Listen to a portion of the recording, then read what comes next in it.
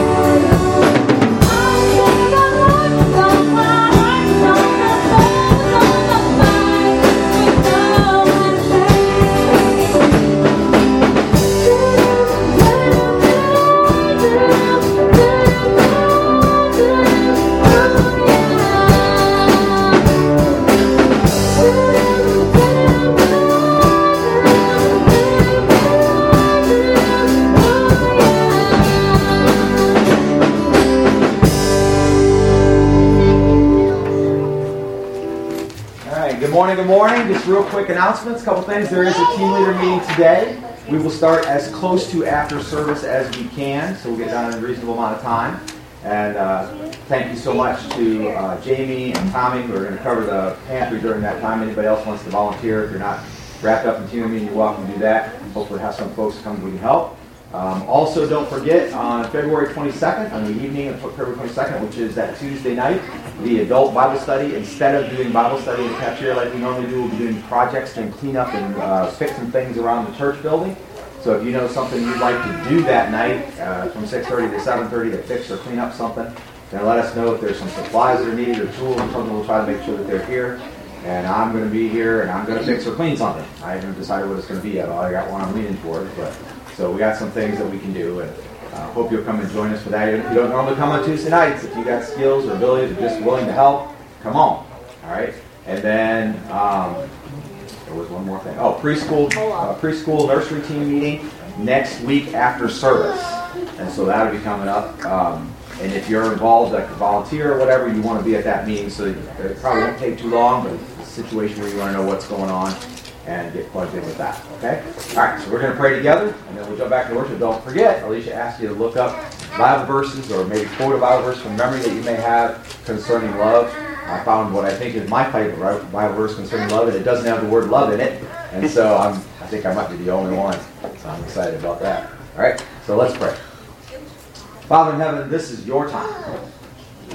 Though we have faced afflictions, though we've dealt with issues with cars and houses and health, we're struggling in relationships, trying to figure out what's going on, trying to make the best decisions we know how. Even though all that is true, we come together today to rejoice in you. We rejoice that we have faced trials and tribulations. We are told in Scripture that we should do so. And I sure feel better when I do. When I get wrapped up in the things that went wrong, get dwelling on them, or complaining about them, or frustrated and wanting to punch something, Lord, that doesn't seem to help me at all. In fact, it just seems to go in the wrong direction. So as we rejoice in you this morning, Lord, celebrating the love of our God for us, may we always remember, it's not about the messenger, it's about the message. It's not even about the message in this life. It's about the God who sent the message of love to us through his Son, Jesus. We know that you created the earth so that we might live here, that we might have a relationship with you. And we're trying to do that now. And we believe that you make it all possible. We pray for the one in this room right now who's struggling with their health situation, or the one that's on the way here that's still struggling with some situation. Lord, we pray that you'll get the car unlocked. We pray that you'll overcome the health concerns, that you'll work it all out, Lord. Because you are God, and you can do it. And we praise you. In Jesus' name, amen. Amen. All right. Does anyone have a verse they want to share right now? Hey, Ellen. Go ahead. I got one of my favorite verses on which I had to look up because I only know the first part, but it's 1 Corinthians 13, 4-5. Love is patient, love is kind, love does not envy, is not boastful, and is not arrogant. Is not rude, is not self-seeking, is not irritable, and does not keep a record of wrongs. I really like that verse. It's just really straightforward and tells us what to do pretty much. I love it. Love it.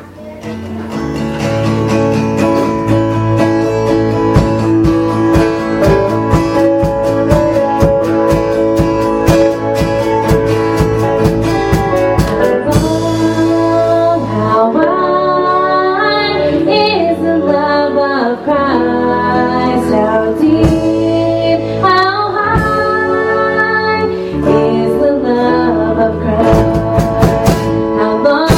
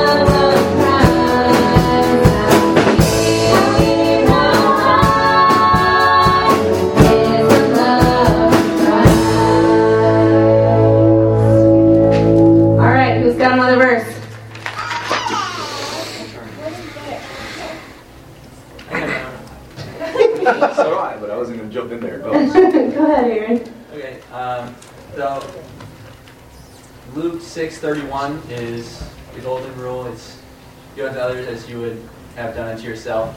And as a kid, that's what I saw love as. And that's a really good verse, basic verse to think about love as.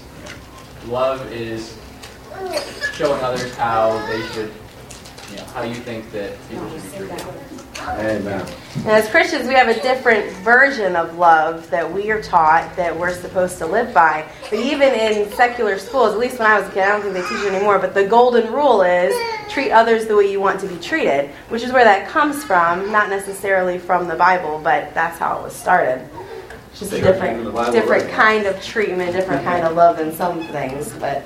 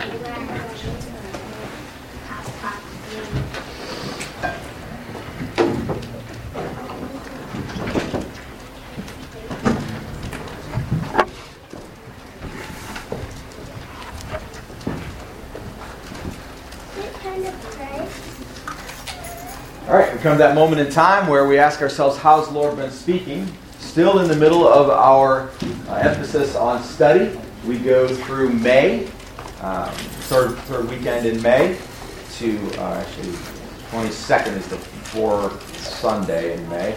So anyway, the fourth Sunday in May. So maybe you've studied something this week, and the Lord has spoken to you in some way. Maybe you want to share. What do you got?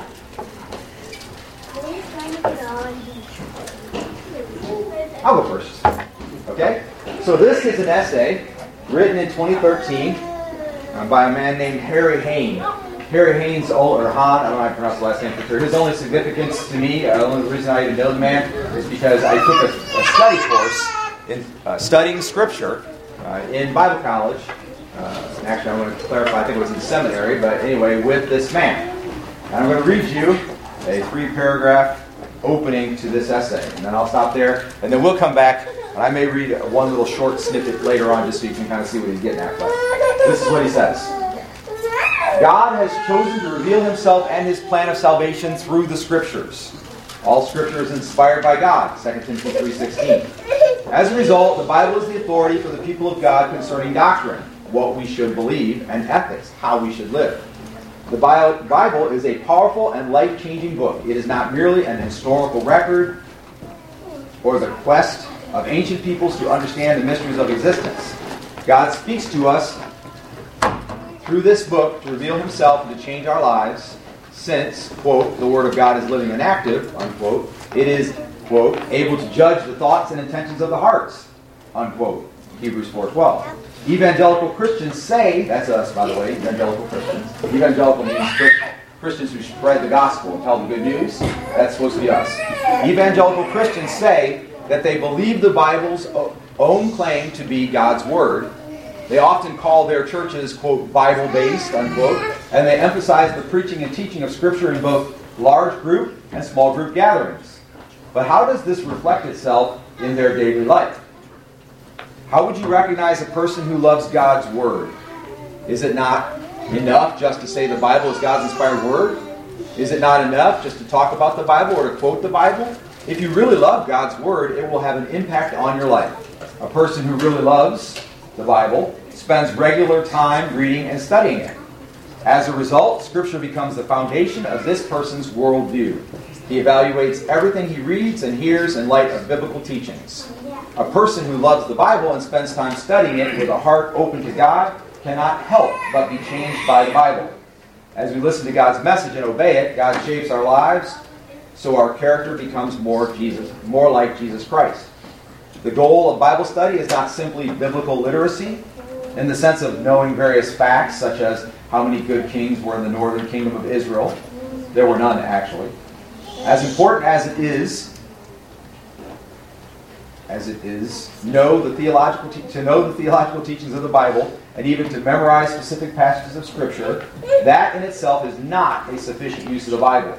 Since the Bible is God's powerful Word, Bible study should transform your life, your thoughts, your values, your attitudes, worldview, and behavior. God wants us to become, quote, doers of the Word, not merely hearers who delude themselves, unquote, James 1:22. Yet even though evangelical Christians often say that the Bible is important to them, the lifestyle of many people reflect a different story. A person's true priorities are shown not to be what he says is important, but by how he spends his time. If you don't spend time reading, studying, memorizing, meditating on God's Word, can you really say that the Bible is important to you? In practical terms, do you act as if the Bible really is God's unique and authoritative message to humanity? That's the opening part of the essay. Now the rest of the essay is different reasons why we should study the Bible. I'll rattle off a few. He says, God commands it. Did you know that it is commanded in the Bible to read and study the Bible? Even to meditate on the Bible, which is something some people read, some people study, some people read and study, some people read and study and never meditate. Some people meditate on the Word, something they heard in a sermon or whatever, but never read and study it. But it is commanded in Scripture. The Bible is our only sure source of knowledge of God. People talk about feeling the Holy Spirit. People talk about reading other things, watching something on TV and going, I think God was talking to me and stuff like that. All of that can happen, right? But there's one sure place that God can speak to you, and that's in Scripture. The Bible is food for spiritual growth. And he's got Scripture to back it up, but the bottom line is, like newborn babes, long for milk of the Word, we must long for milk of the Word, so that by it we may grow in respect to salvation. And then it goes on. The Bible is food for spiritual growth. There is great joy in studying and obeying God's Word. That's supported with Scripture. Psalm 119, which is the longest psalm in the Bible, is, you guessed it, entirely about the Bible. It's entirely about Scripture. So if somebody wants to take up the challenge of memorizing all of Psalm 119, by the time you're done, you will know a lot about the Bible and probably have a new love for the Bible. But studying Psalm 119 is no small task because it is the longest chapter in the Bible. Some helpful attitudes in Bible study are, the Bible is God's love letter to humanity. We asked the question, we were just kind of off the cuff talking on Tuesday night. We asked the question, what is the Bible to you? K-Love did a recent survey on that. They were talking about it on the morning show, and they had thousands of answers. And one of the answers that regularly came up was, the Bible is God's love letter to humanity. The most common answer was basic instructions before leaving Earth, which we kind of said we didn't really like that one. It's nice, but it's more kind of fluff than true. There's so much more in the Bible than instructions. So the Bible is God's love letter to humanity. And so if someone loved you and sent you a love letter, would you just tuck it away and not read it or study it or not care about it? Worship is a reason to study your Bible. Psalm 119:12 basically says, I'm paraphrasing, basically we didn't write the whole thing here, should stir up your heart to love and praise of God, as the psalmist did when he reflected on God's word in Psalm 119. And then he mentions that again in 12, 38, 68, 108, and 171. In 171 he says, let my lips utter praise, for you teach me your statutes. Reliance on the Holy Spirit to give insight. I like to be told by God what I should do. The Holy Spirit leads me, tells me, or prompts me, makes me feel like I should do something. Right? I like that. You can get that from the Bible. The Holy Spirit inspired the entire book. He speaks through every word of it. Expectancy.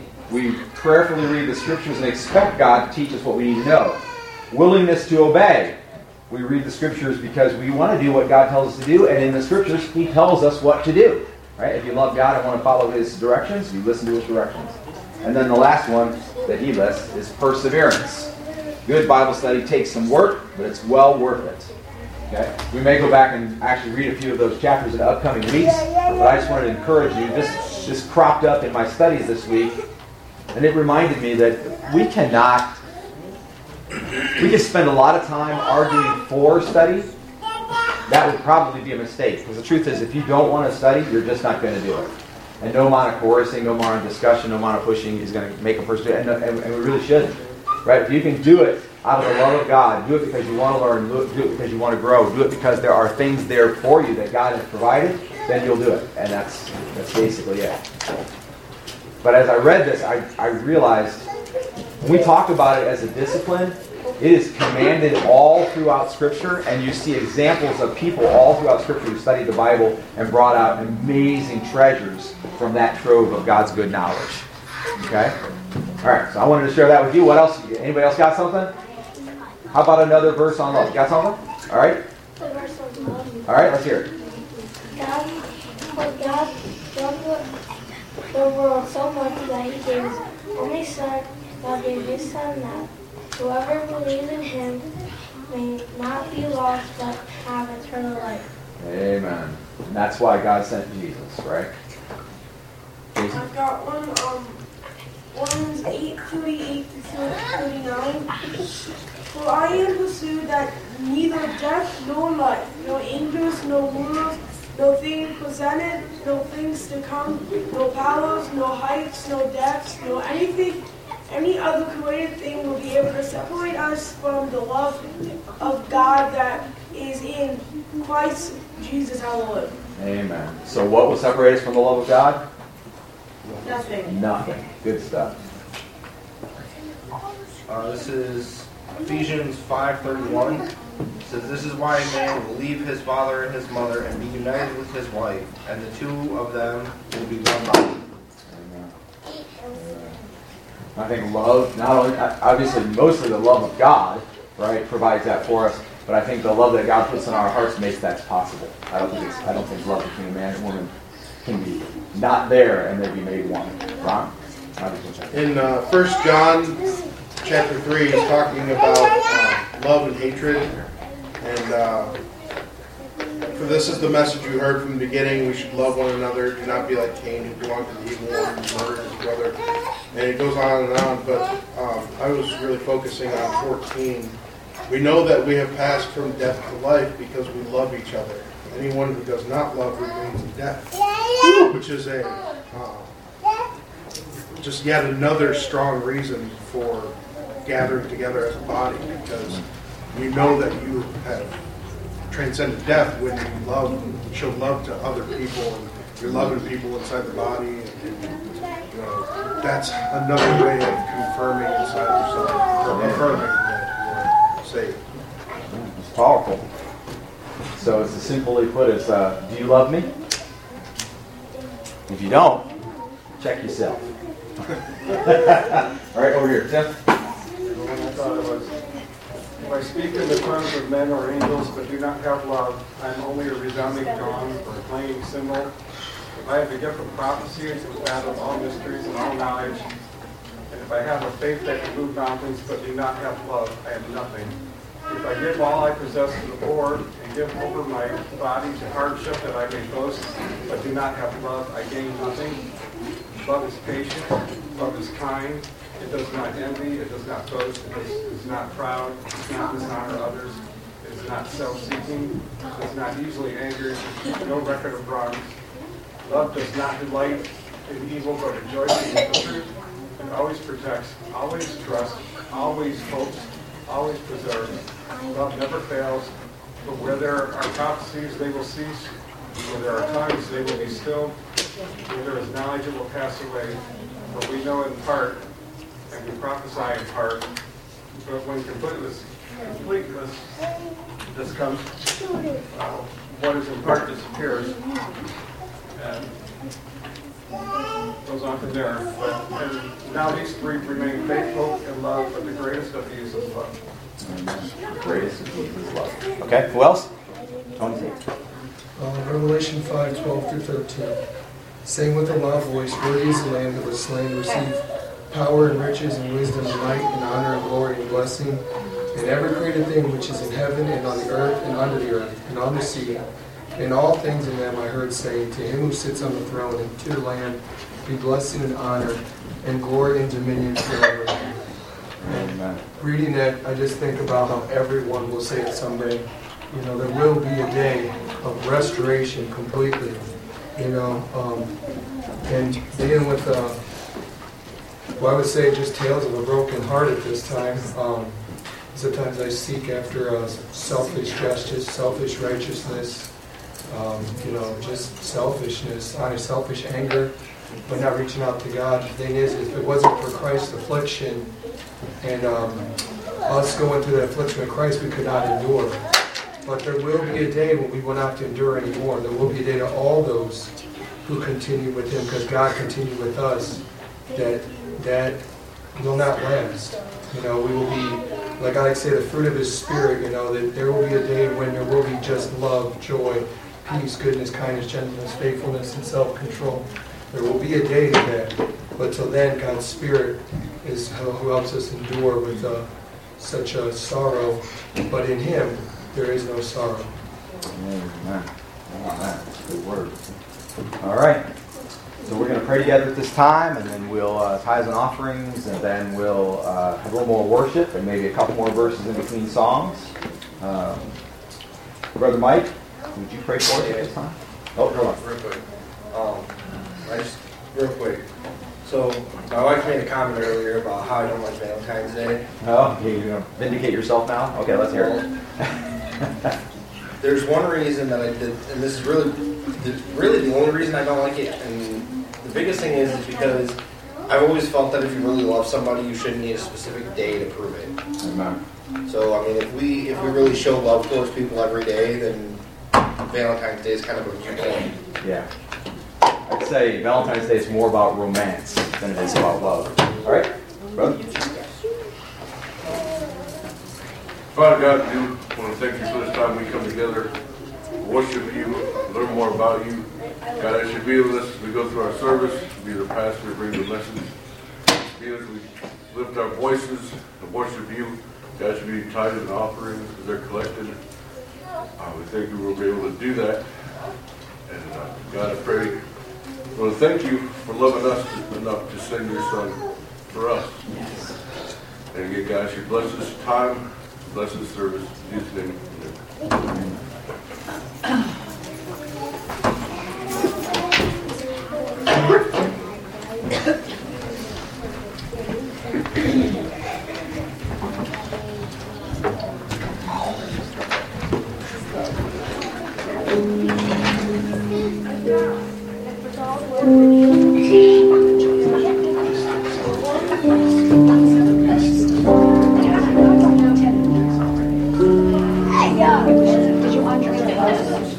Did you untranspose?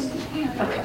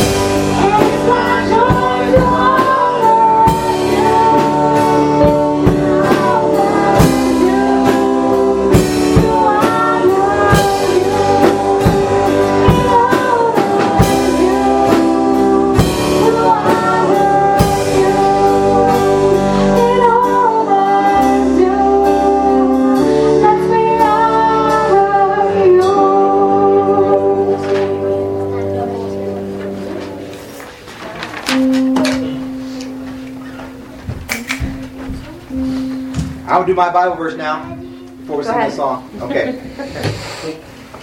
So, in the book of Genesis, there's a moment in time where Rachel and Jacob meet for the first time. And I won't get into the whole story, but it says in Genesis 29:10, and it came about when Jacob saw Rachel, the daughter of Laban, his mother's brother, and the sheep of Laban, his mother's brother, that Jacob went up and rolled the stone from the mouth of the well and watered the flock of Laban, his mother's brother. In verse 11 it says, then Jacob kissed Rachel and lifted his voice and wept. What's significant about that, it sounds romantic. The verse sounds romantic, but it's so much more than that. We have to remember that Jacob represents Israel, and Israel represents the church. And Rachel kind of represents the rest of those who are outside. So when they come together and he kisses her and he weeps, it reminds me that we're to love other people the way God loves us. And that was his image of how he loved her. The love that I have for my wife, like, there's a lot of times where it makes me want to cry, not because I'm sad, but because I have great joy. We should be grateful that we have the opportunity to love, and in loving, like, really experience it. Not romance. I bought you chocolate. I bought you a card. I'm the best husband in the world. But really love your wife, or really love your brother in Christ, or really love the kids. Love people and really experience that love, and that's what God made us for. Mm-hmm. Amen. I love you, Lord, and I lift my voice to worship you, oh my soul, rejoice, take joy, my King, in what you hear. May it be a sweet, sweet sound in your ear.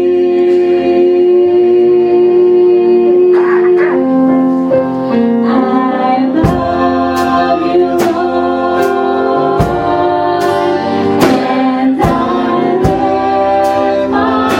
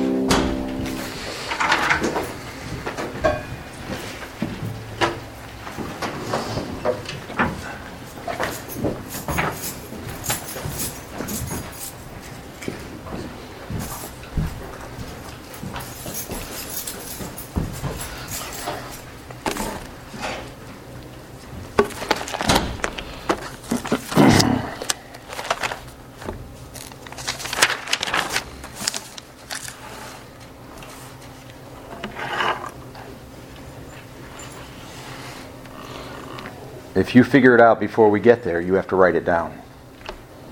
Okay. And that way we'll know. Don't just go blurting it out. All right. So, I want to ask you just a simple question for a minute. And I hope we can come to an agreement on the answer to this question.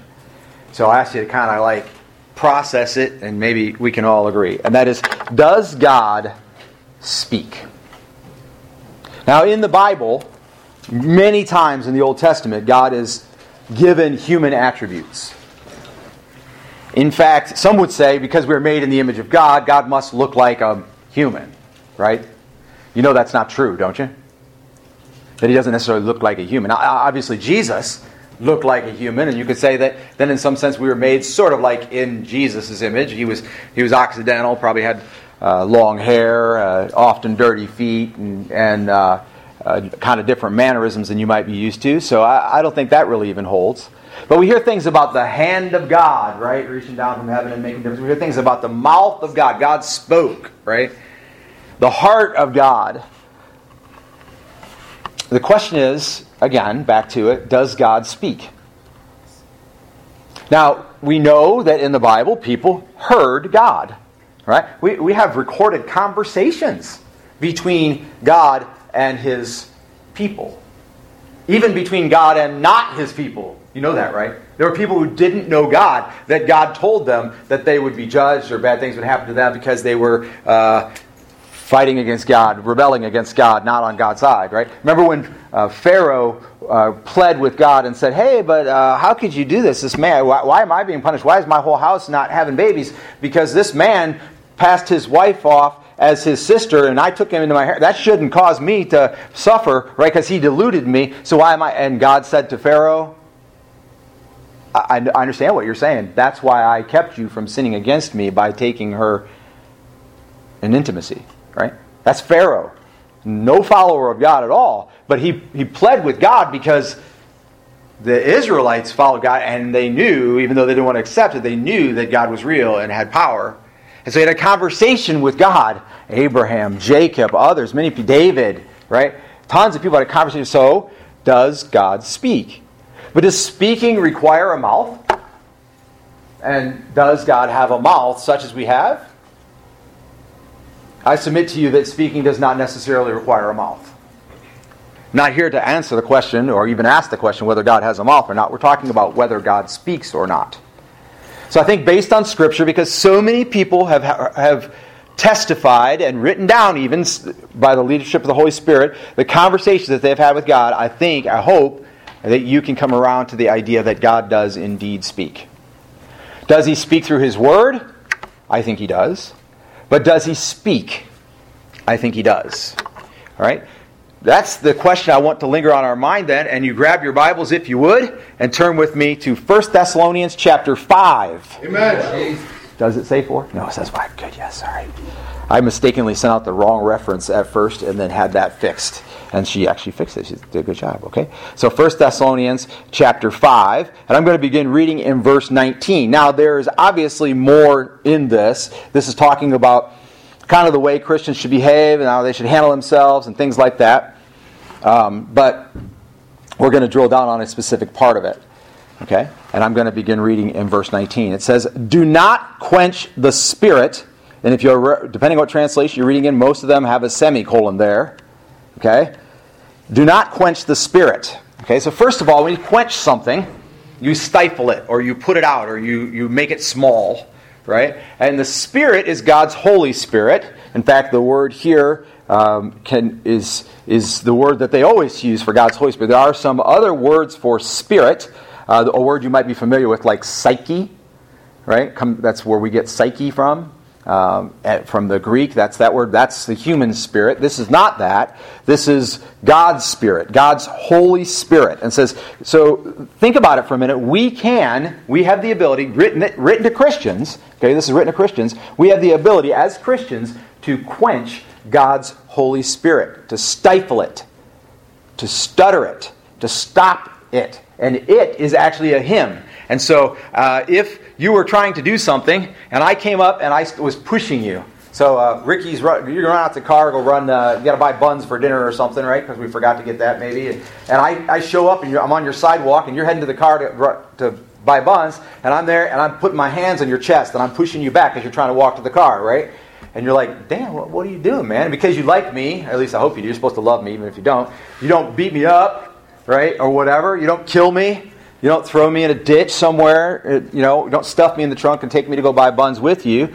So you're just like, why are you pushing on my... Why are you stopping me from... I'm just going to go... You try to dodge around me, whatever, try to get done what you're trying to get done. I'm stifling you. I'm quenching you. Eventually you're going to say, dude, I don't need the buns that bad. I'm just going to go back in here. We're going to eat the hamburgers without buns, right? And then when I turn around to go home, you're going to run to the car and go buy the buns, right? Trick me, right? Okay, so... Stifling, quenching, we're talking about smashing it back, putting it down, stopping God the Holy Spirit from working. The command not to do that means we can do that. You understand? And Paul is writing here, don't do that. Don't stop God, the Holy Spirit, from working in you. Now, if it's God, the Holy Spirit, that cleanses, if it's God, the Holy Spirit, that regenerates, and God, the Holy Spirit, that seals, and if He can cleanse and regenerate and seal, then you don't want to stop Him. You understand? We don't want to stop Him from doing what He wants to do, which is to bring us and keep us in right relationship with God, to heal us and cleanse us internally. We don't want to stop Him. But the fact remains, based on this verse, we can stop Him. Do not quench God's Holy Spirit. Verse 20 then says, do not despise prophetic utterances. Now you can tell by the topic of the sermon that we're going to come back here in the points. But to despise something is to think little of it or to make it of no consequence. And a prophetic utterance here is basically, and I'll simply say it now and then I'll break it down a little bit more when we come back to it. It basically is when God speaks through someone or someone speaks on behalf of God, and then to despise that would be to make it little or to make it useless when someone speaks on behalf of God. Okay? Again, we'll come back to that in a minute. All right, then 21. But examine everything carefully. Okay, so now to examine something might be to get your little magnifying glass out and look at it closely, like I see a fingerprint or I see some small detail. Put it under a microscope to take a good hard look at something. Right, is to examine it, and to do so carefully then would be more than just a cursory examination. Oh, it's red. Oh, it has writing here. Oh, the writing's kind of faded. I can see. Oh, let's see what... It's going to have to look a little more deeply into this here. Oh, look, it's broke down into chapters and verses, and there's some big words that I don't even know what they mean. I might have to look closely at that, right? To examine something carefully is to pour your effort into examining that thing, right? Notice then it says, examine everything carefully. Now that's troublesome if it's literally everything, because I've never really taken a long, hard look at the insect world. I've really never turned over leaves on 1,000 trees to see what might be found underneath. I don't really know that much about how a car works. I understand the basic science behind it, and I know if a part's bad and you replace it, unless it's caused some other problem or there is some other problem, that will generally make the car work correctly, although I am without the skill to replace the parts most of the time. So if I'm to examine everything carefully, I would say I have failed at that. But we understand in the context of these verses that he is not talking about literal everything, right?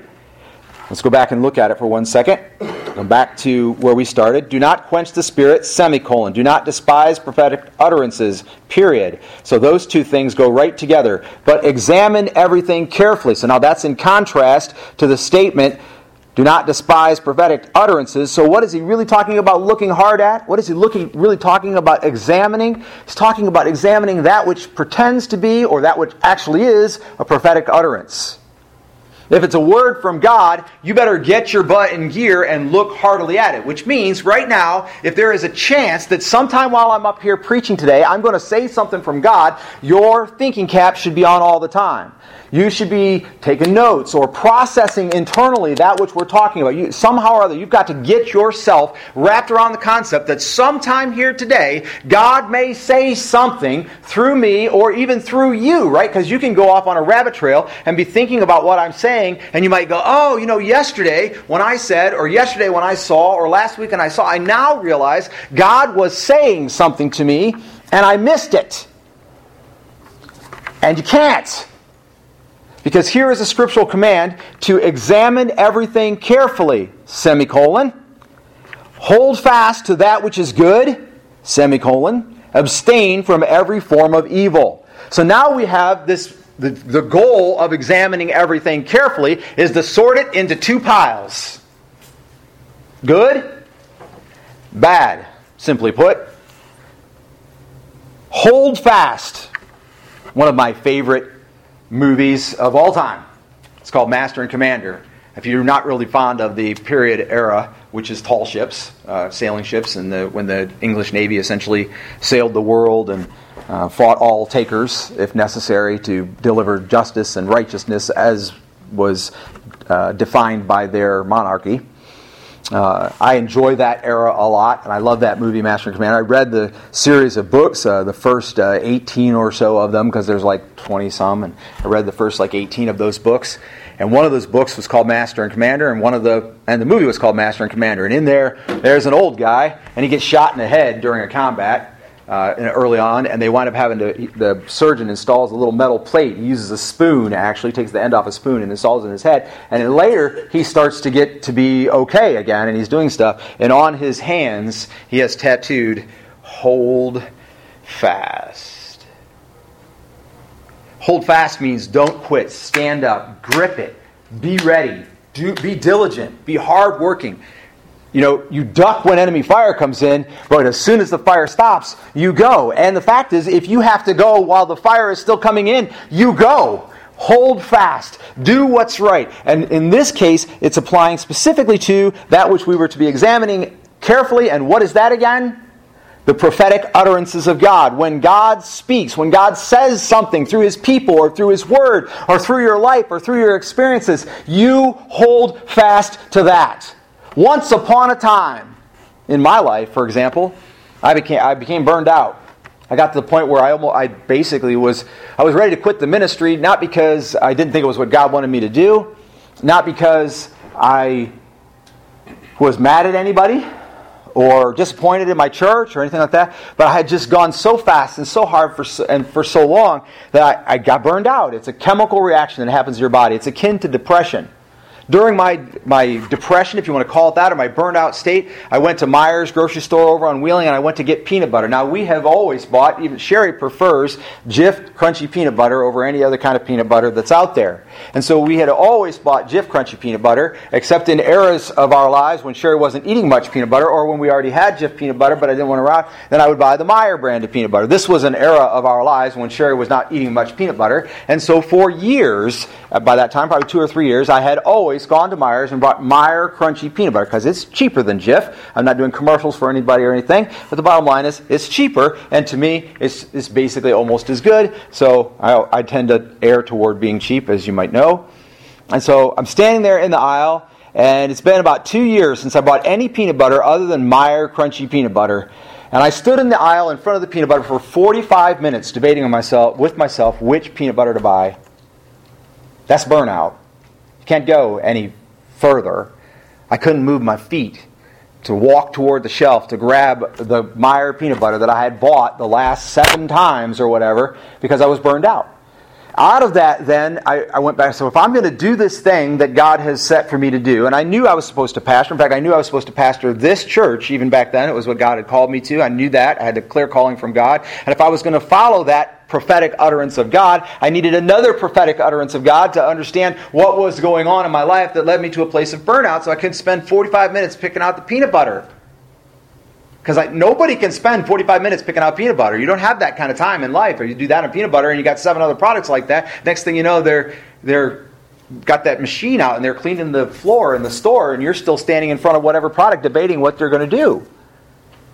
And so what I did was I sought God, I prayed, I read the scripture and so on, and God began to lay out for me a strategy for my life, starting with a passion statement and said, this is what you'll do. Now, I've not memorized my passion statement. It's on the website. I can tell you what it basically says. It says that I will creatively share the gospel in any way that I can think of doing it. And that's what I have tried to do. Have I been successful? No. The truth is I've not. I've missed many opportunities to share the gospel. But the truth also is I always come back to that strategy, and I know that that's the prophetic utterance. And so when I have nothing else, when I don't know what else to do, I do that. Hold fast to that which is good. Figure out what part of your life is God have you investing in, and you will get that from the prophetic utterances of the Lord. You will figure out what your passion is, what you care about, what you can do, what your talents are, what your direction is, and so on. And when God says things like, let go of your anger, you will work on letting go of your anger. You will hold that truth. In fact, every time you get angry then, you should say, okay, is this an anger I need to immediately let go of because I know that's something I'm supposed to do, and so on. If you wrote down now, took a blank piece of paper and started numbering them and said, what are the things I know from Scripture, from what I've been told of God, what God has said to me, and wrote down what you're supposed to do, could you fill the page? Could you get one, just one, that you're actively doing all the time, that you're always thinking about? Because that's what this verse is calling us to. Hold fast to that which is good, that which comes out of the teachings of God, that you know came from God. Hold to that. Grip it with all your might. Don't let it go no matter what. 2 weeks ago, I stood up here and I said, you need to adopt, if you really want to be passionately serving the Lord, you need to adopt this saying, you'll have to kill me to stop me from doing what God has called me to do. And when I said that, my very heart was chilled. Can we? Well, to do so, you're going to need to understand when it's a prophetic utterance of the Lord and when it's not. And this verse commands us to examine everything that could be carefully. Hold fast to that which is good. Take the pieces of it that you know are right, the things that God would command you to do, and then dismiss the rest. It says, abstain from every form of evil. Kid yourself not. We have an active enemy, and he will prod you to do what's wrong. Not every spirit that is in the world right now is the Spirit of God. We don't want to quench the Spirit of God. That's where we started at. So when we experience something in the Spirit, we want to naturally, if you don't want to quench the Spirit, you go, okay, maybe this is something I need to do something about. Maybe this is something I need to move on, right? Or I just need to say or do this because that's what I feel. The problem is, much of what we feel is not actually from God. It's from our flesh, which is one of your chief and foremost enemies. Or it's from an evil spirit that's messing with your heart, your mind, your situation, whatever, that's basically the rest of our enemies. So he says, hold fast to that which is good, abstain from every form of evil. We go just a little further in the text. It says 23, now may the God of peace himself. Why do you think he says the God of peace there? God's a God of a lot of things. Why does he specifically call him the God of peace? Because out of this process that he is calling us to comes that peace. Now, it doesn't come from you or your best understanding or your intellectual ability to dissolve the mess and get the rest out of the way. It comes from God. The prophetic utterances of God have this purpose, that he would instill in us a peace. Now may the God of peace himself sanctify, that means clean you up and set you apart for something special, sanctify you entirely. And may your spirit and soul and body be preserved complete without blame at the coming of our Lord Jesus Christ. See, here's what's going on. Because we understand that there is a new us and an old us, we want to deal with and embrace the new us, don't we? We want to be the new person. All old things have passed away. I am a new creation in Christ. I want to be the new person. Well, that new person is soul, body, mind. See, our body has desires. And you want to eat too much sweets. You want to stay up too late. You want members of the opposite sex. Whatever. our bodies have physical desires. And we feel like we have to divorce ourselves from those physical desires. We have to say, well, my body wants this, but my heart, which is regenerated in the Lord, knows that's not good for me, so I'm going to not do it. Okay, I'm not going to go there. My mind perceives this, I get this, I think this, I'm feeling like this, so I'm going to do a certain action. But no, I'm a new creation, so my mind is wrong. My heart is what's right. Knock it off, both of you. I brought you here, I can send you home. Thank you. My mind wants me to go a certain direction. My regenerated heart knows better. Okay? So then I'm going to divorce myself. But Paul writes that it is our hearts, our bodies, our minds, all of you completely, in entirety, without blame at the coming of our Lord Jesus Christ. So you have to do the work to get your mind doing what it's supposed to do. How do you do it? By paying attention to the prophetic utterances, the Word of God. Paying attention to what it is that God has said. And then the last verse. Faithful is He who calls you, and He also will bring it to pass. See, the burden could be on us, but thankfully it's not. When you're sorting out the utterances, the good and the bad, they're not... The bad might be your utterances, but the good are His. Right? And when you get all the good together, now you've got something to work with. You've got gas in the tank. Your car is fixed. You're capable of moving forward and doing what it is God would have you do, because if something that's bad presses in, then you can dismiss it. You can abstain from it. Okay? All right. So we're in the points then. First of all, let me ask a couple of questions. What does it mean to despise prophetic utterances? Remember, we said that the word despise means to make something small. It means to make it look little or be insignificant. Why would anyone ever despise or make insignificance or look small the teaching, the speaking of God? Why would anyone ever do that? Well, there is an obvious first answer, right? What is the obvious first answer to why anyone would ever despise the teachings of God? Not rhetorical. Go ahead and answer it.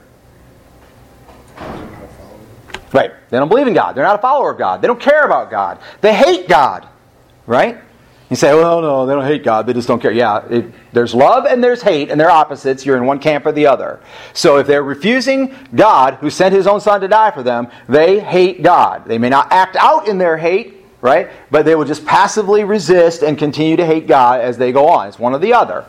If you go up to somebody who just flat out does not believe in God and they say, I'm not a Christian, and you tell them they hate God, they will get mad at you. Okay, I understand that. So I'm not saying you should do that. But what I am saying is, there's love and there's hate. That's it. Say, I like God, I just don't want to follow Him. No, that's hate. That's not like. Okay? Because God did everything necessary already and is waiting in the wings with all the power of creation, all the power of resurrection, all the power of God Himself waiting in the wings to be unleashed in your life, to perform, to do what you got to do.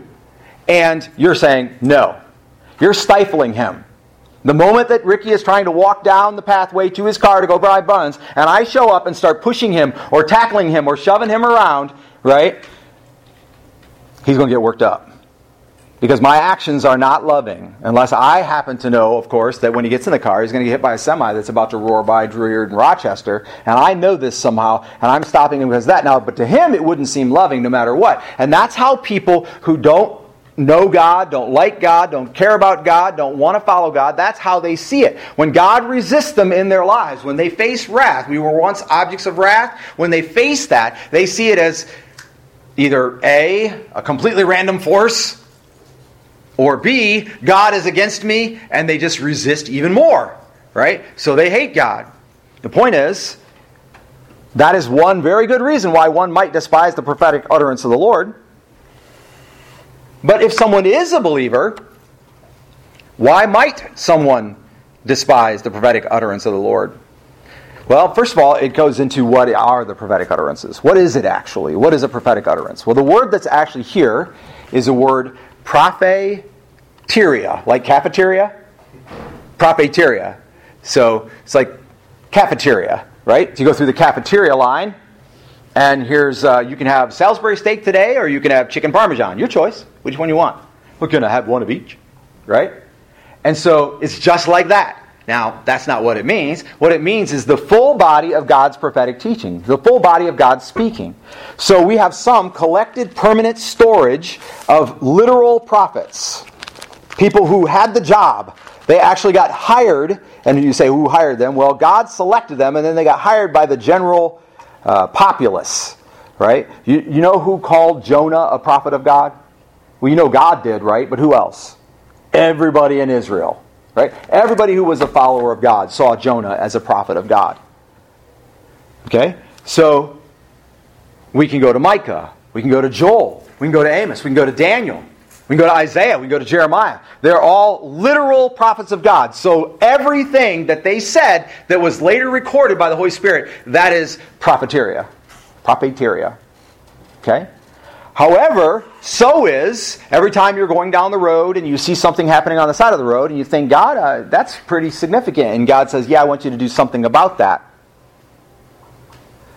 And you go right on driving. You just ignored the prophetic utterance of the Lord. Right? Why would someone who is a believer ignore the prophetic utterance of the Lord? Well, it comes down to a few things. So the first reason might be you don't know what it is. You know how to tell the difference. And you're commanded to know what it is. We just read it. And to be able to tell the difference. You're commanded to. So if you don't know when it's a prophetic utterance and when it's not, and you're not applying yourself to be able to sort them, you're in sin. Let's be frank, right? The Bible says, do it, so do it. You're not doing it. You're not preparing yourself to do it. You're not taking the necessary steps to be able to do it. You're in sin. There's a reason why somebody would not. Why somebody would despise the prophetic utterances. Why they would not listen to them. Because they're in sin. They're in sin, have not equipped themselves to be able to do it, are not actively examining everything to sort out what it is, and so they're not doing it. Once you're in sin like that, you're confused about what is a prophetic utterance and what isn't, then it's pretty easy to follow voices, direction, promotional advertising, whatever, to go some way other than the way that God would have you to go. There is a body of teachings delivered by everybody. Don't think that the enemy doesn't have a message. It's anti-God. There is not an inch of terrain anywhere in the megaverse that God has ever claimed that Satan didn't also claim it and think about how he could take it away. So, how do you, number one, know when it's a prophetic utterance and when it isn't? Number two, how do you actively examine the prophetic utterances to determine when they actually are and when they aren't? And then we'll get on in a moment to how do you hold fast to the ones that you find out are good and dismiss the ones that you find out are not of God. So first of all, basic steps, I'm not going to dwell on any of this, basic steps of how you can know what a prophetic utterance is. Number one, if you compare whatever it is that you think might be a prophetic utterance to this book in the text, use the little concordance in the back, use your little electronic Bible, sort out verses that talk about the same thing, what you think might be a prophetic utterance from God, and you find something that is contrary to what you're hearing. God says, I should quit my job and go over here and take this job instead. And you're like, well, I don't think my job is talked about in the Bible. But then you think about, why am I actually thinking about quitting my job? Well, I'm having a personality conflict with so-and-so, and it just makes my job kind of unbearable. This job over here doesn't have that, so that's why I'm thinking about it. Okay, God, should I quit? Yeah, quit, go over there. Okay? Then you go in the Scripture, and you find words or commands that say, no, stand your ground. Be a light for Christ, etc. Now there's a substantial possibility that it is not a prophetic utterance of God. So you can't just as easy say, I'm going to do that, just what the heck, it's in the will of the Lord. He wants me to do it. Because you have to drill down on it, you have to examine it, think about it, is my personal motivations. Clearly examine both jobs, for example, in that analogy, and decide which one can I most serve God. I'm serving the Lord, Will I be able to over there? I don't actually know, because I don't know what it's like over there. I'm witnessing. I get this guy I've been talking to. Oh, that's a big deal. Or I'm helping people. I'm making a difference. If I go over here, will I be able to do that? I don't actually know, because I don't work over there. Okay? Now you have to that's what it means to examine it. First, you start by, is there something contrary in Scripture?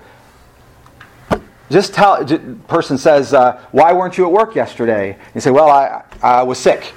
You weren't sick. You had another problem going on, but you don't want to talk about that other problem. So you say, well, I was sick. And in the moment, you feel justified in saying that. So, well, I think God would have me just say I was sick rather than get into all those details. And it's actually complaining, right? If I complain about what was going on in my life, then that's all complaining. I don't want to do that. So God didn't want me to get into all that, so I'm just going to say I was sick.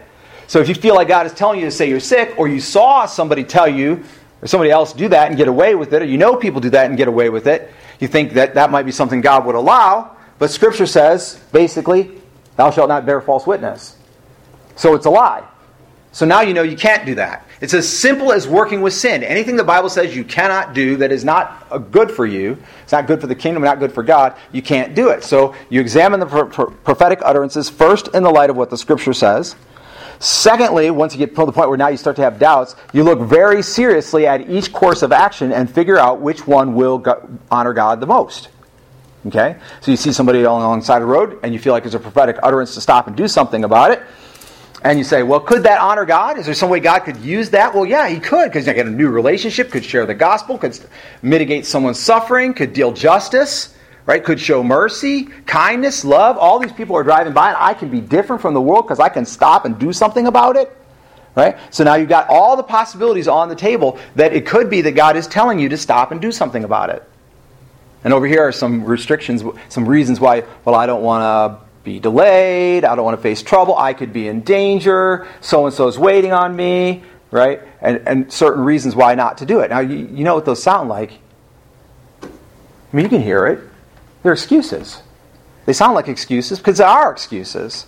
And when you start to realize, okay, in this pile I've got excuses, in this pile I've got the possibility of glorifying God, then that's a pretty good weight to think that that is a prophetic utterance from the Lord, to do what it is that God has called you to do. Why would a person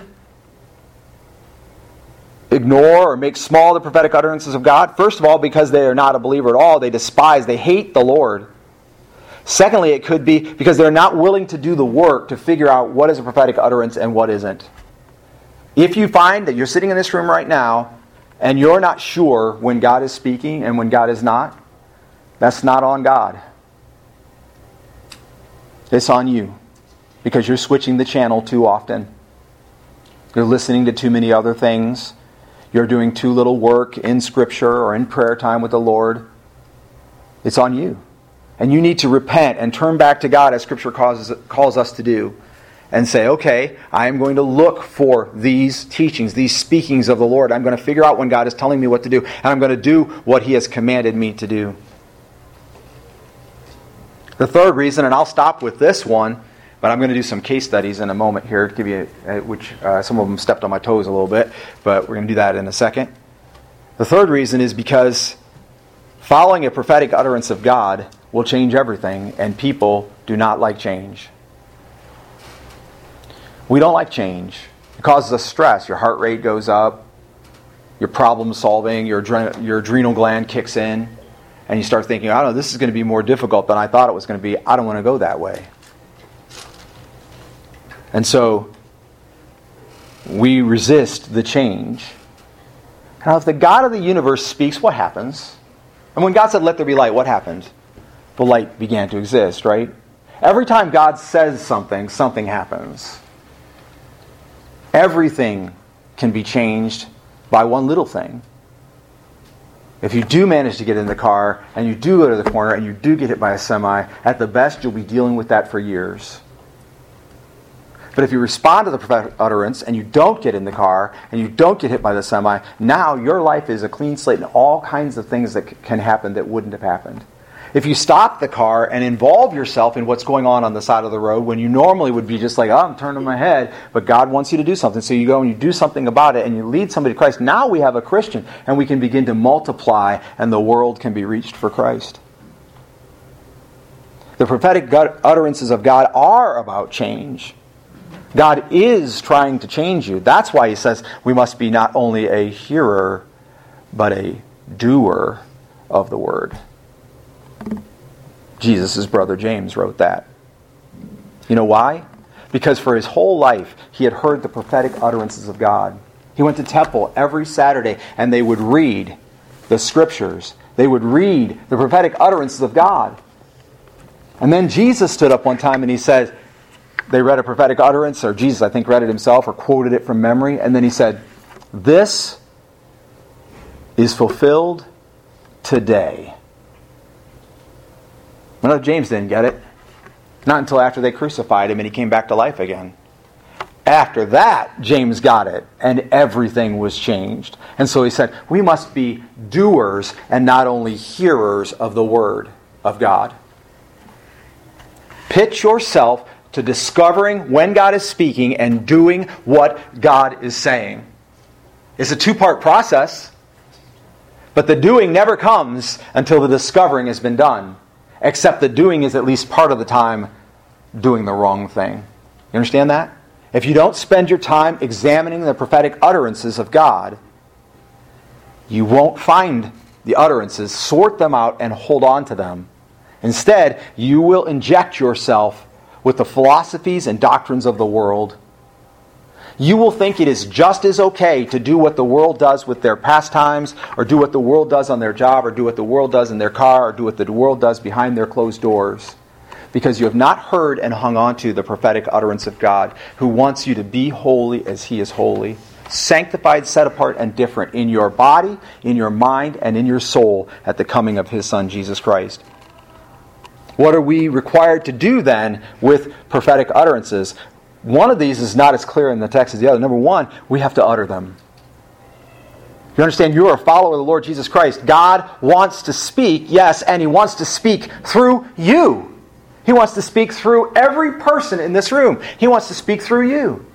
While you're busy despising prophetic utterances and not learning how they sound and not doing what they say, God actually wants to speak through you. You're to utter prophetic utterances. You're supposed to be speaking on behalf of God. Go ye therefore and make disciples.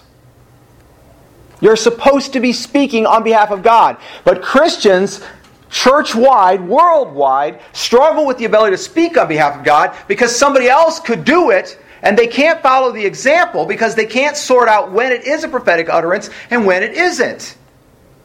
And you have to. You're commanded to. And as soon as you know what one is, then you're going to be sitting in a room, in a meeting, or on the job, or in the car, or on the phone. And the Spirit is going to urge you, God's Holy Spirit, He is going to urge you to say something. It could be something silly or dumb. The first snippet of the 13 or 30 or how many ever it was things, I stopped counting it like in the teens. When I was at Seneca Lake, the first one of those was God telling me to walk over to the drink fountain at Burger King and say hi to somebody that was there. And I didn't do it.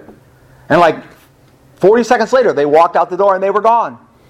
But when God was showing me, I said, God, you tell me what to do and I'll do it. When God was showing me what He had told me to do that I didn't do, that person walking out the door without me saying hi to them was the first vision that He showed me. You may think that these things that God tells you to do are insignificant, but they're not. God loves you and He loves them. And He's sending you to them to express His love. You must utter what God tells you to utter. Speak up. Speak out. Why wouldn't somebody utter it? We'll come back to that in the conclusion. Number two, we must respect the prophetic utterances. If you're in this room, you're talking about a lot of work. I got a lot going on. I don't know that I'm going to really be able to do what you're asking me to do, to study, to work, to scrutinize, really look closely at the things, sort out what's an utterance of God, what I'm really supposed to do with that. And so I guess I'll get around to it because I do love the Lord, but I don't know how I could possibly do this. Listen to me.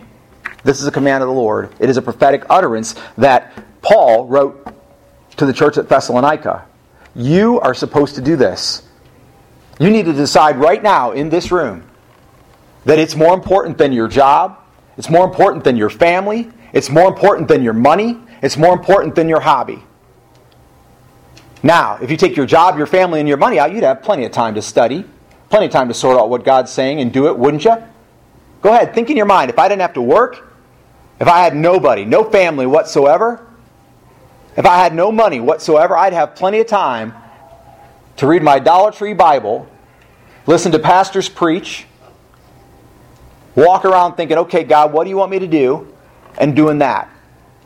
Now ask yourself, do you want God to take out your family, your job, and your money so you can have time to do what He told you to do or not?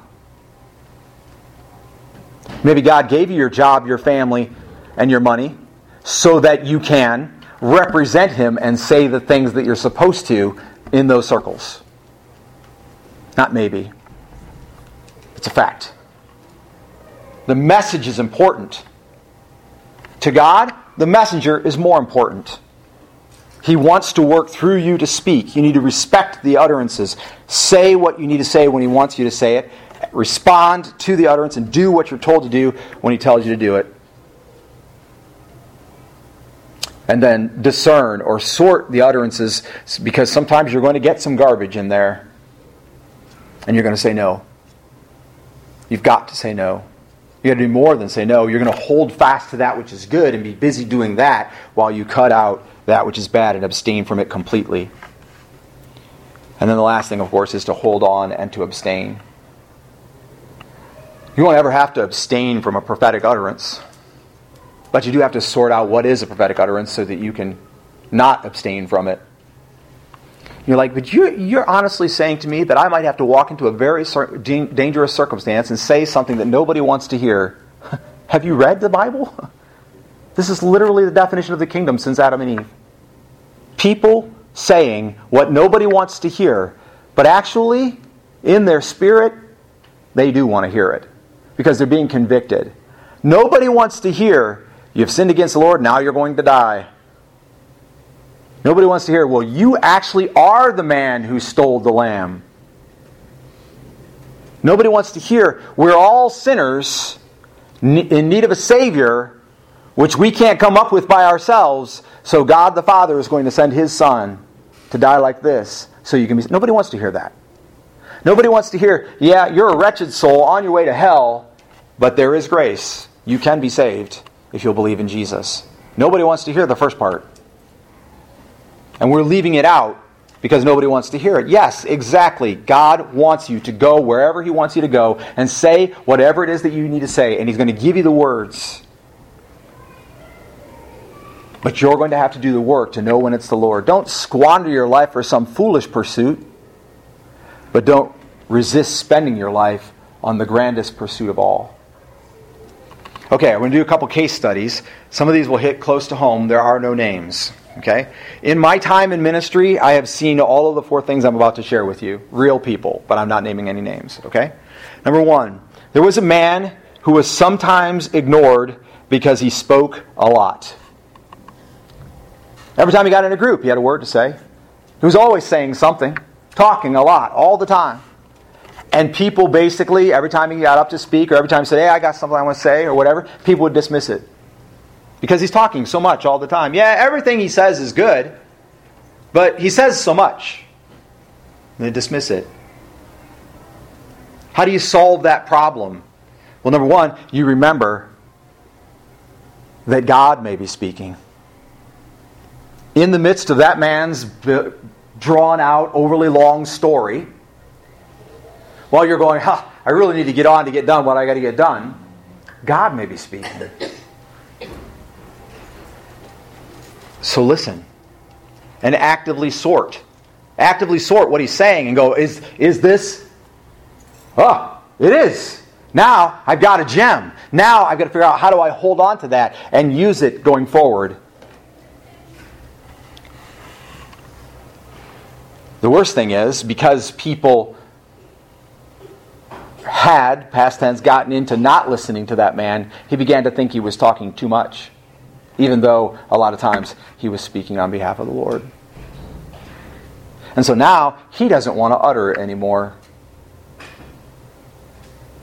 And the word of the Lord is not spoken by anybody in some of those groups, because that man is unwilling to say what he was going to say, because he can tell that the people who are there don't really want to hear it anyway. Number 2, case study. A man who had no right speaking for God because he was obviously unclean. He had sin in his life. He knew he wasn't doing what was right. And so he's like, I can't speak for the Lord. Why would God use me? I'm a dirty vessel. I'm a vessel meant for dishonor, right? That's why I still struggle with my sin all the time. That's why I get angry when I should. That's why I get out of control when I shouldn't. Right?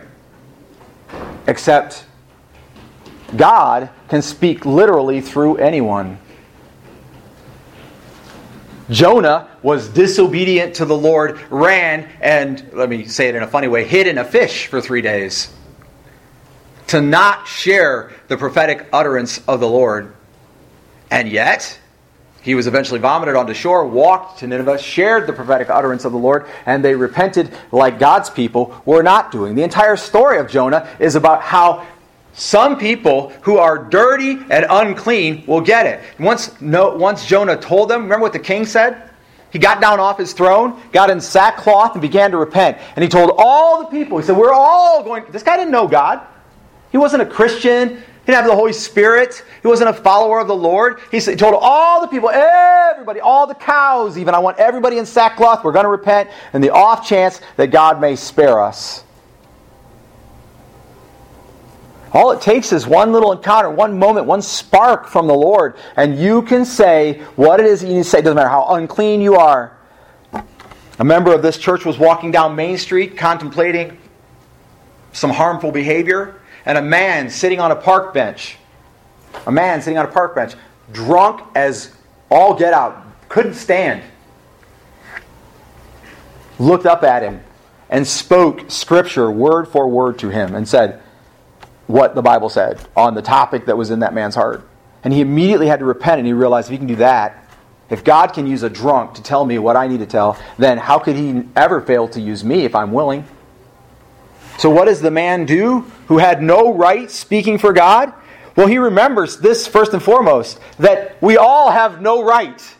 It's about grace. Salvation is about grace. You have no right. I have no right. I have no right to be a pastor or to preach. I didn't earn it. It's not because I went to school, for crying out loud. The first time I ever preached, I had never been to school. The only studying of the Bible I had ever done was reading the book of Daniel. And first I couldn't understand it, then I got saved, and then I could. And I began to realize that when you're saved, you can understand the Bible and read it and apply it to your life. That was as far as I had gotten the first time I was called to preach. You have no right. I have no right. How can we despise the prophetic utterances that comes out of someone that seems to have no right to speak? The answer is you can't. If God speaks through a cricket, you listen. If God speaks through a guy who's had 74 concussion and talk like this, you listen. If God speaks through a drunk, you listen. If God speaks through a rapist, you listen. That's why you have to do the work to be prepared to hear God. That's why you have to be able to examine the teachings and go, okay, this is clearly from God. Because God, by His grace, will use the fools and the fallen of this world, because those who are supposedly risen up, those who are supposedly saved, aren't doing it. And so God will speak through whoever He wants to. In one of our earliest meetings as a would-be eventually church body, we were a church plant at the time, we were discussing the core values. And Brother Tony Brister got called out of town, and so he wasn't able to be there. And we were selecting our core values. Arden was 4.5 years old. And he was sitting in the room, I would say fairly patiently actually, sitting in the room, and he was participating in the conversation. And we got to a point where we were debating on 4 of the core values, so we really need to cut out 2 of these, and then we can get down to the number that we were targeting. And the room got quiet. Nobody had an idea. We all were favoring of those 4. We all were like, yes, well, we believe that needs to stay, or whatever. And Arden said, well, it occurs to me, these 4 are actually kind of 2. They're very similar. You can put this one with this one, you can put this one with this one, and then they're basically the same thing if you think of it the right way. Why don't we just keep them all and just make them into 2? And it was like a golden gong went off, and everybody went, that's what God is saying. That's exactly what we're supposed to do. And to this day, now 15 years later, those 4 core values are combined into 2 core values. And our core values, you can go read them on our website or look them up later. And the bottom line is that God used a 4.5-year-old child to say to a bunch of men and women who had worked their butts off for 6 hours to try to figure out what God was saying about core values. And He used a 4.5-year-old child to lead them. To lead us. We have no right speaking for God, and we certainly, having received the grace of His salvation, have no right not speaking for God. He can use you. Do the work of figuring out what the prophetic utterances are, when they're of God and when they're not, and then share them. Speak on behalf of the Lord. And let no man think he is not good enough to be used by God. Let no woman think she is not good enough to be used by God. You can be. In fact, you may be the only person within the sound of my voice right now. It might be everybody else in the room thinks that you're messed up, used up, don't say anything, or all you ever do is get in trouble. It doesn't matter. And you might be the only person within the sound of my voice right now that will say, absolutely, I'm in. I'm going to listen to God and tell people what it is that God wants them to hear. Out of my mouth, I will speak up because I know I am not worthy, but I also know God wants to use me. And you can start being used. What are you waiting for? Case study number 3. There was a man who did strange things. He was kind of bizarre, kind of odd. Made some bad choices, someone might say. I mean, they weren't horrible choices. He wasn't a murderer or rapist or anything like that. But he was probably angry at times. There was a man who did strange things. Strange enough to make people wonder about him. Like, why does he do that? That's a little odd. And so they didn't listen to him. They said, yeah, he's just a little over the top, or he's too much, or he's a little strange for me to follow his ways. Listen, you're not asked to follow the prophet. You're asked to follow the God of the universe who delivers the message to the prophet, through the prophet to you. There's an old saying that says, don't do as I say, don't do as I do, but do as I say. Right? That's actually true when you're talking about the prophet. When somebody speaks up on behalf of God, you don't have to follow their example. You don't have to be like them. You have to go, oh, well, I'm going to start dressing like them and looking like them every day so I can go to heaven too. No, you don't have to do that. You have to listen for the utterance of God in what they're saying and do what they're telling you to do because it comes from God. Right? Jesus was dealing with the Pharisees in his day, and the Pharisees would teach people to do right. But they themselves weren't doing right. Does anybody know what Jesus said to the people about what they should do, about what the Pharisees were telling them? Does anybody know what they said? What did Jesus tell people to do with the teachings of the Pharisees? Don't follow them, but you can listen to them.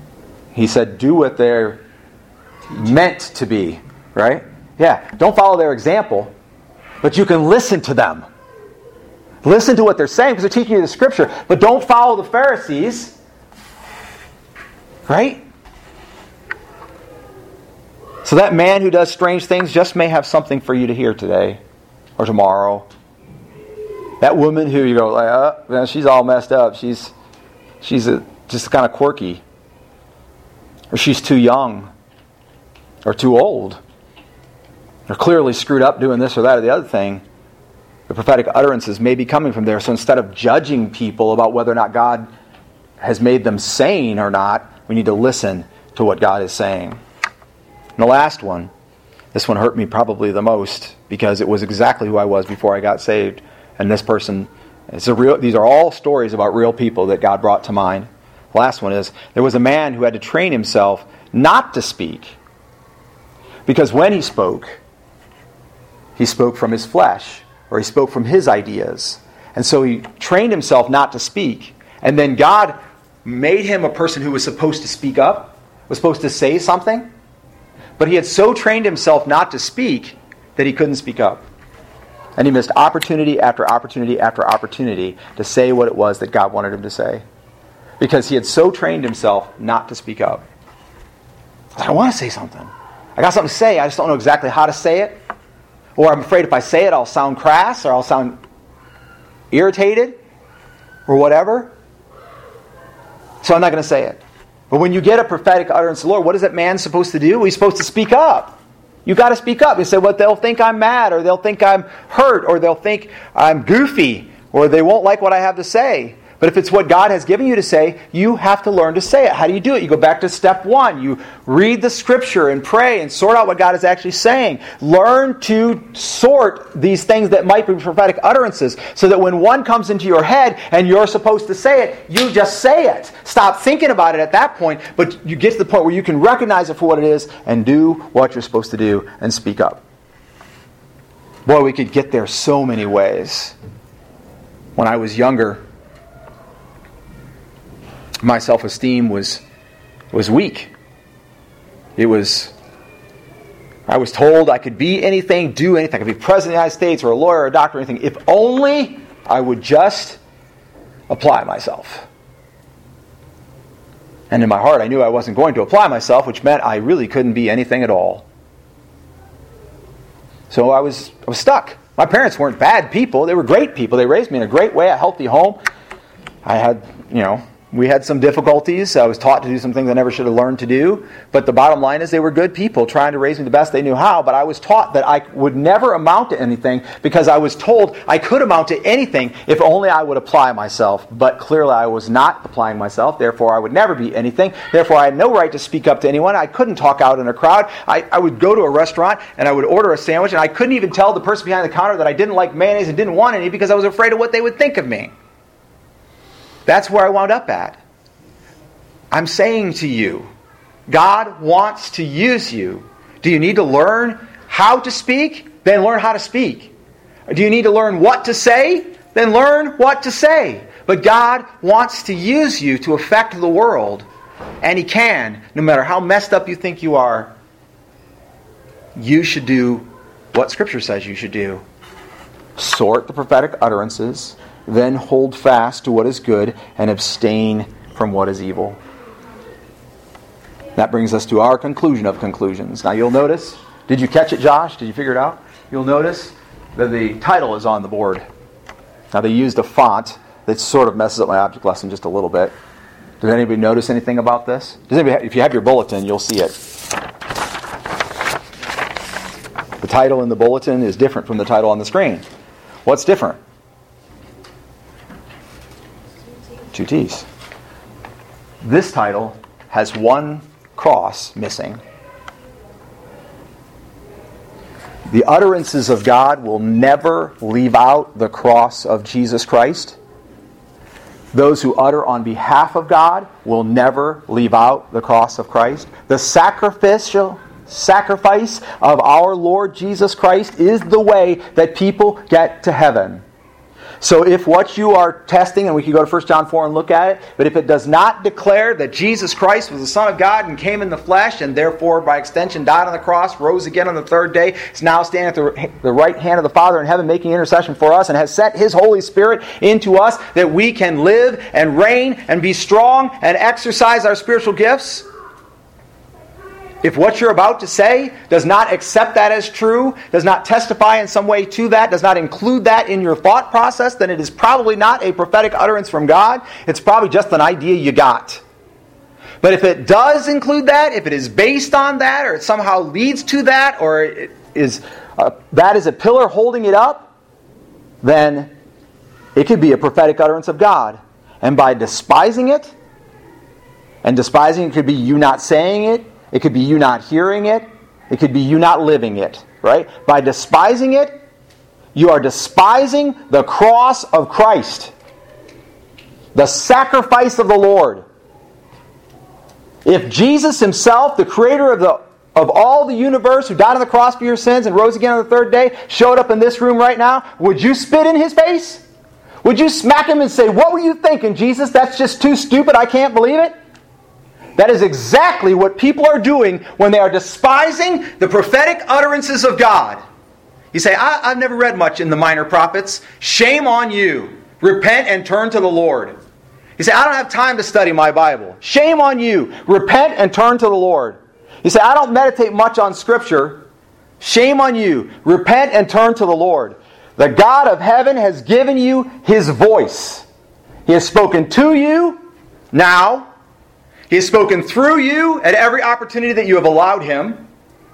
He has used a dirty, unclean vessel that needs grace to deliver a message in which is the power of salvation, first unto the Jew and then unto the Gentile. And thank God for that, because that's us. I am asking you today, does God speak? I am telling you today, He does. To you and through you, despise not when the God of heaven speaks. At this time, I ask the praise team to come forward, and we're going to have a closing hymn of invitation. But I would ask you to address in yourself, if you've heard something from the Lord today, do not despise that prophetic utterance. Not from me. I'm not saying, did you hear me speak? Because I know everybody in this room heard me to some extent. But I'm asking you today, do not despise the prophetic utterance of the Lord. What did he tell you? What is he saying? Are you prepared to repeat? Do you need to sort it? Need some time to sort it? Then do that. Don't just walk out here and go, I didn't quite get it, but I'm going to sort it when I get around to it. No. Before you play another game, before you eat another meal, before you put your shoulder to the wheel, before you earn another dollar, you figure out what it is that God is saying to you and what it is you're supposed to be saying, and you begin to do that. Would you stand with me as we sing this song? And then you respond as the Lord lays in your heart. If you're here accepting Jesus Christ as Lord and Savior for the first time today, then you come and share that with us. If you're here today and say, I need to speak up for the Lord, I need to not let myself be held back, then you come and share that with us.